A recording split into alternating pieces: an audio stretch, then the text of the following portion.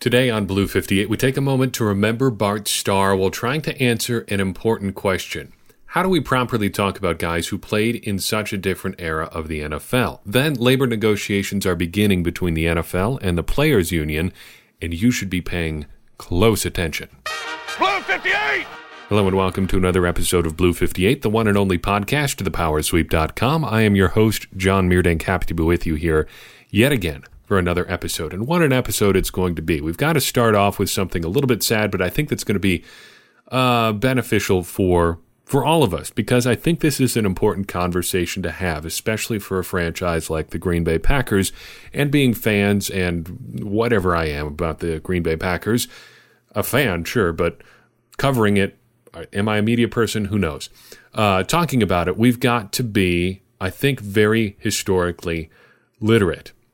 And the passing of Bart Starr gives us an opportunity to talk about that. It's been really, really cool over the past few days to watch the stories trickle out about Bart Starr, the player that he was, the person that he was, and the impact he had on so many different people.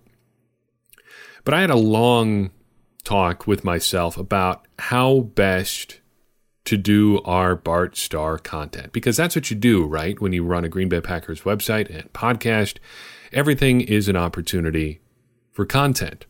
So Bart Starr passes away. What do we do? And a lot of sites seem to take the approach of, fairly boilerplate stuff, and I don't blame anybody for that. That's probably the right decision. Not putting out content, I don't know if it's ever really the best thing you can do, because it's gonna hurt you a little bit. You lose out on traffic and any opportunities that come with that. But you want to make sure you're putting out the right kind of content, the right kind of stuff, the right kind of thing that's going to help your audience. At least that's our goal. So what do you say about Bart Starr? And I struggle with this because I only know Bart Starr, not even as a memory. He's more like a mythic figure for somebody my age. I'm going to be 31 here in a couple months. And, you're in the era that you're in. I grew up watching Brett Favre play, transitioned to Aaron Rodgers, the Ron Wolf Packers, into the Mike Sherman era, into the Ted Thompson era, into whatever you want to call the era we're in now, the LaFleur Gutekunst era, maybe the Murphy era. I don't have a lot of firm connections to the Lombardi era. None, actually. No actual memories of it. That all happened long before I was born. And even the Bart Starr coaching era was long over by the time I was born. Everything I know about Bart Starr is stuff that I've either read or watched after the fact. It's all by somebody else, not an eyewitness sort of thing. So how do you remember guys like that? Something that's really popped into my mind over the past couple days, thinking about all these people saying nice things about Bart Starr, is how few of these stories were probably known at the time. There was no social media catching Bart Starr signing an autograph for somebody at, in the airport randomly somewhere, or a car dealership, or some random run-in that you have with a celebrity that you see all the time on social media now. Hey, I met so-and-so, he was just a great guy. Just in the past couple of years, we've had a couple great moments with Aaron Jones where he does some random act of kindness for somebody, and it goes all over the internet because we see pictures of it happening, somebody tweets it out, whatever. We figure it out. We see the act kind of in progress, almost real time. All this stuff about Bart Starr is basically ancient history. So how do we remember guys like that? I think it's a question of history. It's all figuring out your history. And this, of course, is for people who didn't have the opportunity to see him play live. We have to, as fans and as people who cover the Packers, be on top of our history. And when we're not on top of it, we have to know how to do it right. So how do you do it right? Well, I've got a good answer from one really specific person, Cliff Christl, the historian for the Green Bay Packers. A couple of years ago, I sent him a message, and he actually shared an answer to it in his Cliff Crystal mailbag. And I'd like to share both my question and his answer, as well as a couple other thoughts about historical research type stuff that I've done alongside of it. So my question, which was answered on the Packers website, let's see if I can find the exact date here, May 25th, 2017. So look at that, almost exactly 2 years ago to the date. So here's what I wrote. I was wondering if you had any pointers about writing history. What's your research process like? How do you document things properly? Is there a right way to go about it? Here's what Mr. Crystal said. I'm lucky. I had a grandmother and a high school history teacher who instilled in me a passion for history. I'm one of those boring folks who thinks a good movie is a documentary and only reads nonfiction. So like anything else, it all starts with having a passion for your work or hobby. First, research. That's the next part of the equation. When it comes to Packers history, I'd recommend relying almost solely on original sources for information about the first 3 or 4 decades. If you want to learn more about the Lambeau years, for example, go back and read the daily newspapers from 1919 through 1950. Before I took this gig, I read 40 years of the Green Bay Press-Gazette and more than 50 years of the Milwaukee papers on microfilm, and made copies and saved every story that included something newsworthy. Now the good news is you can find more and more newspapers online. While newspapers make mistakes and writers covering teams don't know or reveal everything, reading them would provide a good base. And the more you read, the more you'll be able to differentiate between the truth, what was written or said at the time, and myth, which usually results from someone claiming they remember something when they don't. Here's another benefit of reading old newspapers. You'll be able to get a feel for how things have changed over the years.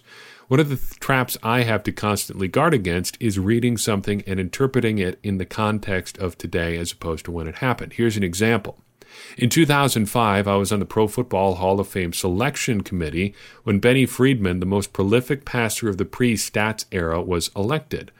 I thought Friedman was one of the best choices from the Hall's senior committee that they made during my 13 years of voting. But from 1929 through 1931, when Friedman played for the New York Giants and probably was at his best, the Packers won 3 straight NFL titles and were 4-1 against the Giants, who finished second by a half game in both 29 and 30.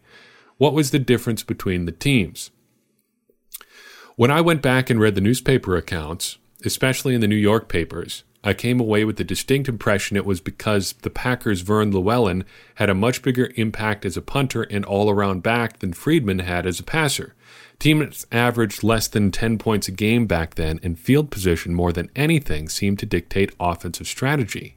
Based on old newspaper play-by-plays, Eric Goska, author and Packers stat guru, recently created a play-by-play of the 1929 late-season Packers-Giants game that settled that year's title. According to Goska, Llewellyn punted 7 times and averaged more than 50 yards, including first down punts of 75, 63, 43, and 65 yards. Llewellyn punted for 354 yards and also accounted for 84 yards passing, rushing, and receiving.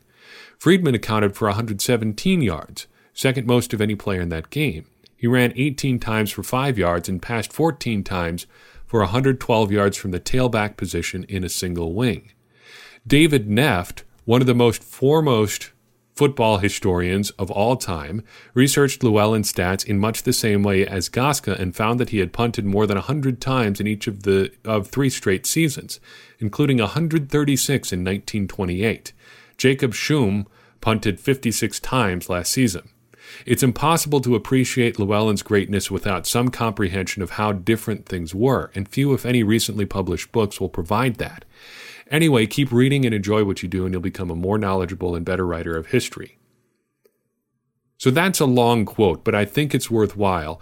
And a big thanks to Cliff Crystal, first, for answering that question, second, just for being the kind of asset he is to the Packers history community and the Packers community as a whole. Because like I said up top, the Packers are a team of history.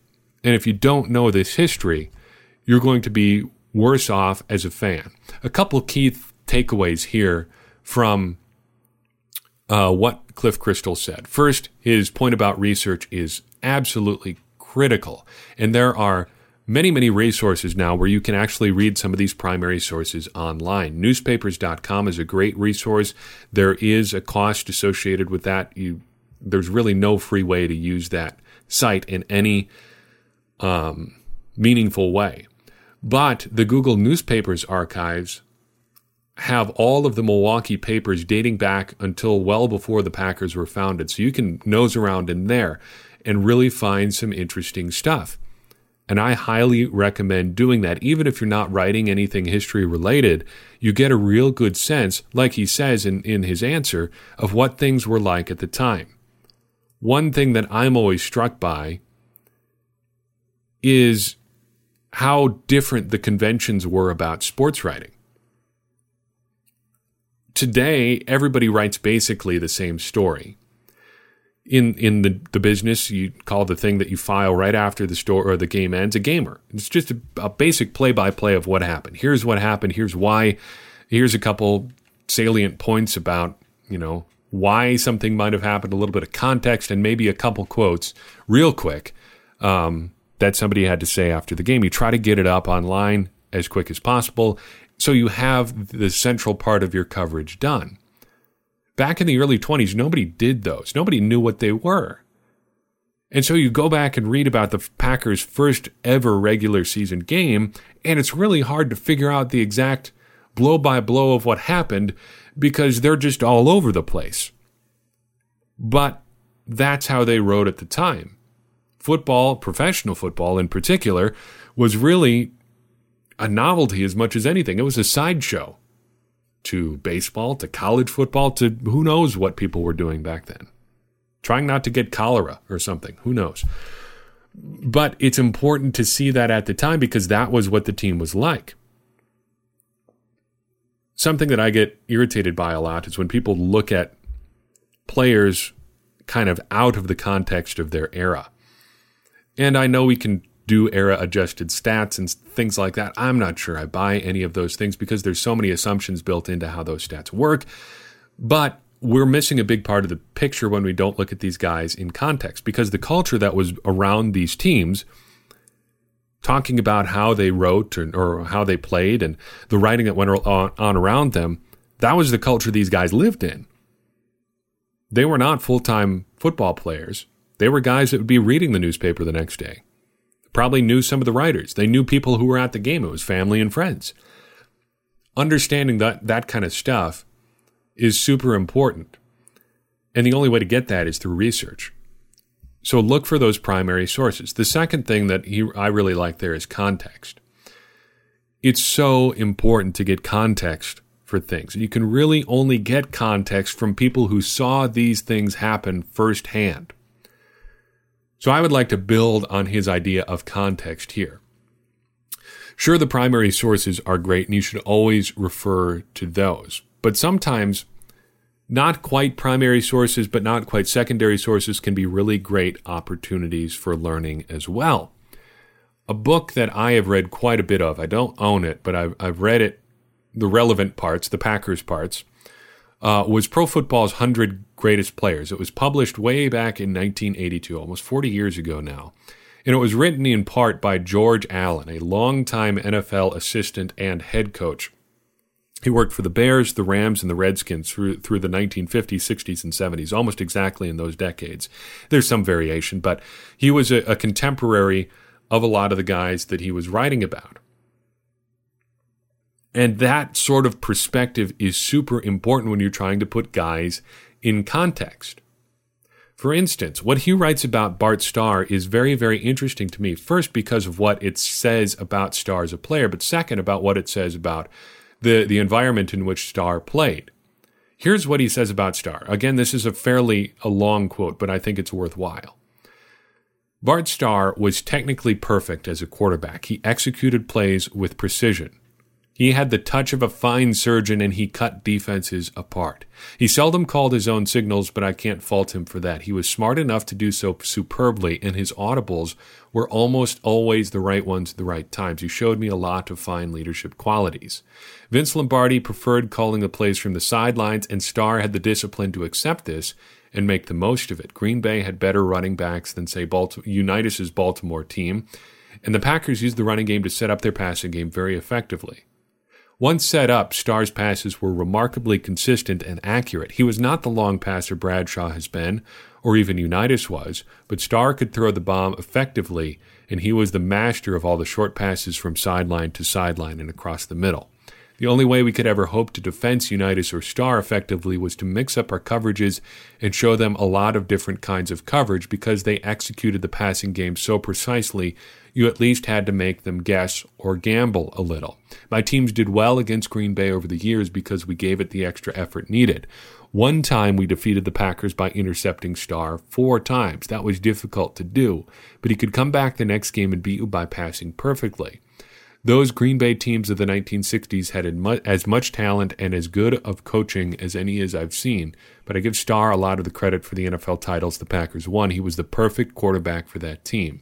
Starr was as intelligent and disciplined a quarterback as professional football has had, end quote. So a couple takeaways there. He talks a lot about Starr's technical ability, which is something that you don't think about a lot with older or players from older eras. You don't think about the game being as refined, but Starr could clearly play it as a high level. He also offers up an interesting nugget there about Starr not calling his own plays.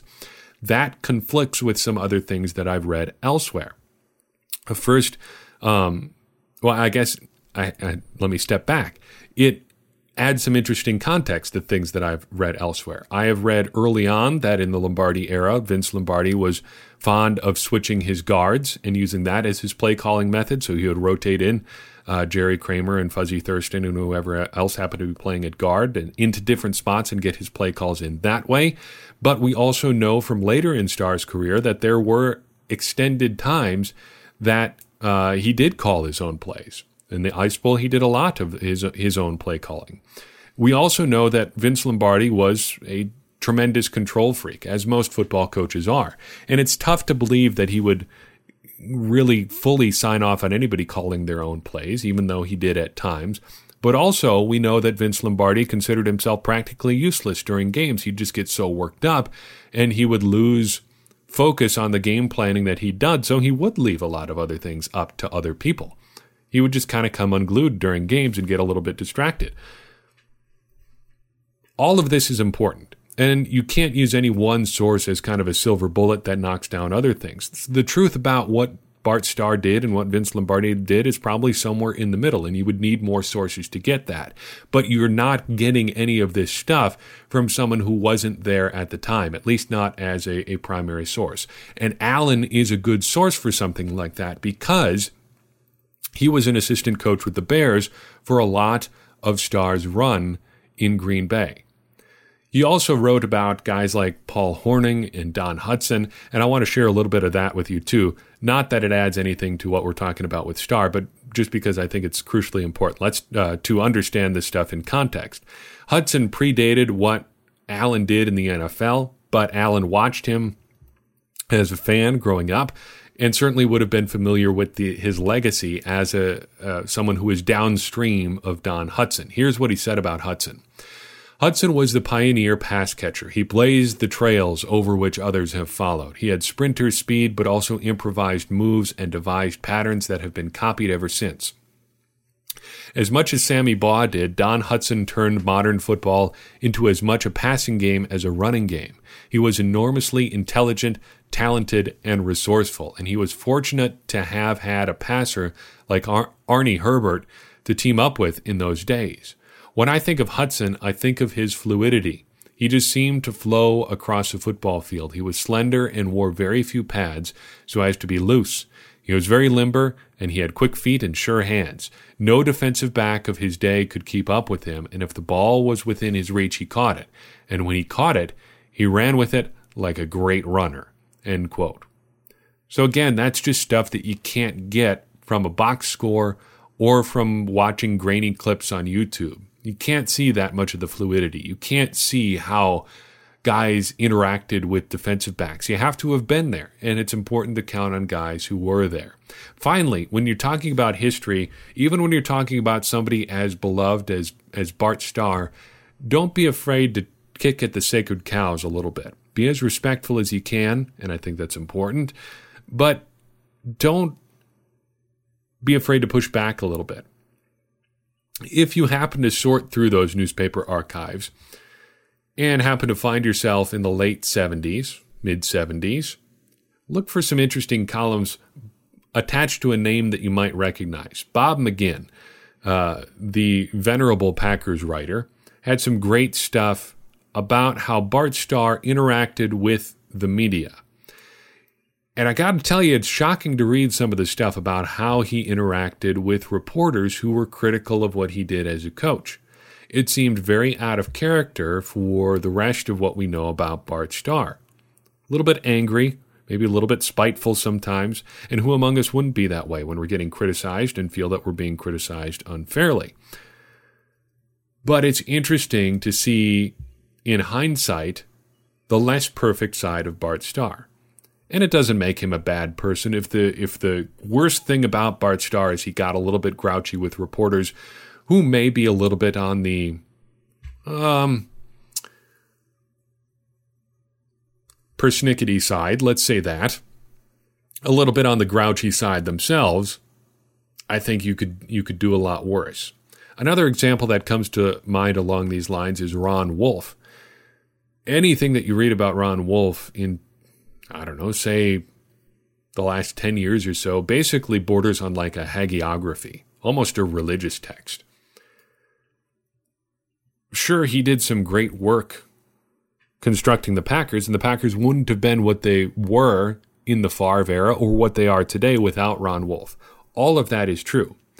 But what almost never comes up is the back end of the Ron Wolf era.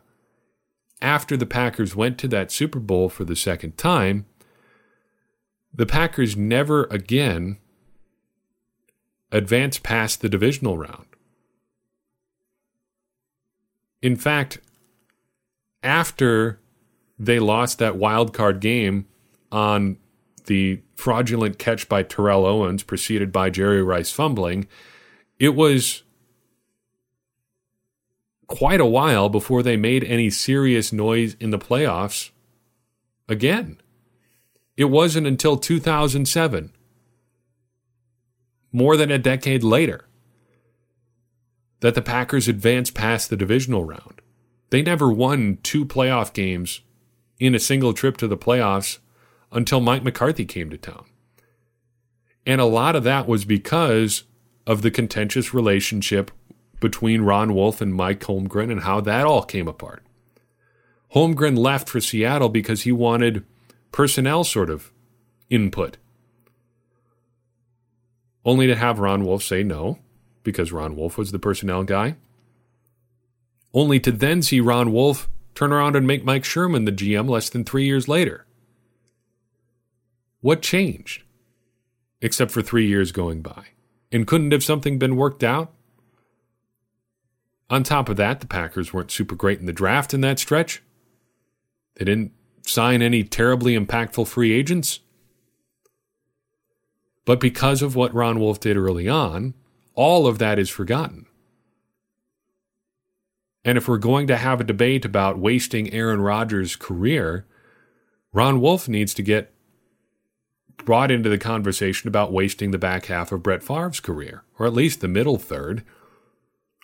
And I know I've said at length before about how Brett Favre did plenty of his own wasting in there too, and that's all true as well, but Ron Wolf was on the scene as well. That shouldn't be discounted. And unless we're willing to challenge those sort of sacred institutions within our own team, we're not going to do a good job of being fans or people who cover this type of stuff. That all plays into how we remember Bart Starr. Get the information however you can. Research, especially those primary sources. Then put it into context however you can. And don't be afraid to poke around on the more sensitive parts of the story. I'd like to switch gears entirely and talk for a second about these reports of labor negotiations getting underway between the NFL and the NFL Players Association. The New York Times today, Kevin Draper and Ken Bolson, has a piece titled, NFL Begins Moves to Avoid Another Labor War. Basically, this is a scene setter, identifying where all of the key players in this pending labor debate are, now that we're a couple years out. The piece describes the situation now as an opportunistic move that could maximize its media revenue. The NFL has begun to push for a new labor agreement with the NFL Players Association. The piece is worth your time, and it comes across as fairly balanced, I think. But I think you should pay attention here. Pay attention very carefully to what happens with the players in this situation. One of the big sticking points the last time we did this entire labor negotiation thing was pay for veteran players. And the way the Players Association finally figured out a way to get more money for these veteran players was to essentially do away with the monster contracts that rookie draft picks were getting pre-2011. It was a wild time. There were some monster deals out there. It made Sam Bradford, among others, very, very wealthy. But the unintended consequence from that move was that the veterans didn't necessarily get that money that had been going to rookies. NFL teams just got younger and younger because the young players were cheaper and cheaper. It'll be interesting, I think, to see if the players are going to get squeezed again here. Because they gave up something through, I think, an unintended consequence that it's going to be very difficult for them to get back. And I'm not sure it can't happen again. Why is that? Well, it's hard to really sell your member players on any sort of risk to their livelihood. Dominique Foxworth, the former NFL Players Union president or chief or whatever the title is, has done some great stuff on Ryan Russillo's podcast about how much this actually costs players. And the numbers aren't super important, but basically, in a situation like a labor strike, players who would be risking their money, their livelihoods, in hopes of getting more for everyone down the road, just can't make the numbers work to make a strike worth it. What they would stand to gain works out to be something, and I forget the exact numbers here. It's been years since he shared the exact numbers, but it's essentially something like they're risking $200,000 to make $20,000 more over the balance of the rest of their career. It just is not worth it on a player-by-player basis. And the players probably have some legitimate grievances. I'm certain that they do. Probably more guaranteed money, among other things. Probably the end of the franchise tag. Probably some other adjustments to contracts that make things like trades easier. Those would all be things that the players might be interested in fighting for. But the cost of fighting for those things is very high. And if you think the NFL doesn't know that the cost is high, you're probably underestimating the league's lawyers. So it'll be interesting, I think, over the next couple of years to see if the league really goes after it here, because they will always have the players in a vulnerable position. And it'll be interesting to see, with a bunch of new money on the horizon in the form of new TV deals, new streaming deals, if the league doesn't try to squeeze the players even a little bit more. It's worth paying attention to, and even if it seems confusing, I think you owe it to yourself as a fan to try to pay as close of attention as you possibly can so you have an idea why some of these things are going to be happening. I'll try to do the best I can to bring that information to you. While I've got you here, I've got to call out a significant anniversary, not related to the Power Sweep or Blue 58, but not entirely unrelated either. The venerable website uniwatch.com, and by extension the whole Uniwatch project, has hit a significant milestone. Paul Lucas, the head guy in charge there, has now been doing Uniwatch as of this week for 20 years. And that is pretty impressive. And he did a really interesting piece earlier this week on why he started this project. And basically, it came down to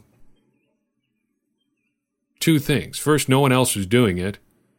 And second, if they were doing it, if any was doing it at all, they weren't doing it the way that he wanted it done. Among other things. Plus, he just really loved talking about uniforms, and so he started this website. It started as a column, it moved around to a few different publications, and eventually it landed at ESPN, and when they couldn't publish enough of his stuff, he started a spin-off blog, which is the UniWatch that we know today. My love for uniforms and all sort of ephemera of the Packers and the things that they wear on the field is pretty well known. And it's a part of what we do at the Power Sweep, and here on Blue 58 we talk about uniforms pretty regularly. I even had some wonderings just the other day about Aaron Rodgers and his potential new helmet.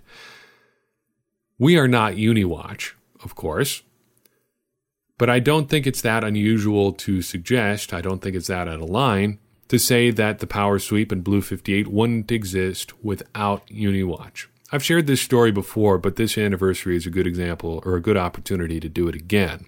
When I was either late in high school or early on in college, wondering what to do with my life, and I thought I might like to be a journalist or reporter or writer of some kind. So I looked up a bunch of writers and reporters that I liked and wrote them emails. I think Mike Florio of Pro Football Talk was on that list. I think, Chris Mortensen, I know, was on that list. A couple other reporters, non-sports, were on that list. And Paul Lucas, whose UniWatch website I read every single day, was on that list as well. And of all the people that I reached out to, Paul Lucas was the only one who wrote back with any advice at all. He was the only one who wrote back at all. But the advice that he said, the advice that he gave me, I've never forgotten. And even though I can't find the email back, I remember exactly what he said. He said the first and most important thing that you have to remember is to write for yourself. Because if you wouldn't read what you're writing, nobody else is going to either.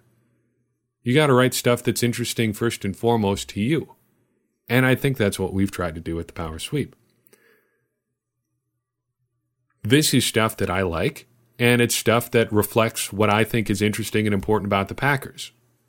And as this has grown, a lot of other people seem to have agreed that it's what they would like to listen to and read about as far as the Packers are concerned. But every time that we hit a big traffic milestone, I think for a second about that advice and how important it was that someone that I looked up to wrote that to me. And so here's what I'd like to say. In honor of UniWatch turning 20 years old, I think you should start your thing, whatever that may be. Is it a blog? Is it a newsletter? Is it a podcast? Whatever. You should start it. Every so often I'll see a crotchety take from somebody in the media talking about how there's too many podcasts or blogs or whatever. No, there's not. There's only too many when we stop listening to or reading them. And if you've got something to say, get out there and say it, unless it's like horrible racism or neo-Nazi stuff. Then keep it to yourself, please. Short of that, though, if you've got thoughts about something that you think is cool and interesting, put them out there. If nothing else, you get it out of your own head and share it with me. Share it with somebody. Get somebody else to read it. It doesn't even have to be good. More often than not, I wonder if the stuff that I'm writing and saying is good. And more often than not, it may not be, but who cares? We're all trying to build each other up here and trying to get what we think out there in the world. And if nothing else, writing will give you an opportunity to check yourself and see if the things that you're saying make any sense at all. So happy birthday, UniWatch. Now everybody else out there, get out there and start something like it. It's all I've got you got for you on this episode. Thank you so much for listening. I do appreciate anybody who takes the time to download one of these episodes. If you liked what you heard and want to help us keep it going, leave us a rating and review on iTunes. If you really like what you heard, give us some support on Patreon. Patreon.com/thepowersweep. $1 a month offsets all of our hosting costs and helps us keep making great shows like this. Maybe even just good shows like this. And you can also check out our great supply of t-shirts and sweatshirts by clicking the shop link at thepowersweep.com. Drop us a line on Facebook, on Twitter, or via email. thepowersweep1959@gmail.com is the address. Drop us a line. Tell us what you think. Every bit of feedback, every question you ask, whatever, is going to help us make Blue 58 and the Power Sweep better, which furthers our mission of helping everyone become a smarter Packer fan. And as I always say, smarter Packers fans are better Packers fans, and better Packers fans are what we all want to be. I've been your host, John Meerdink. We'll see you next time on Blue 58.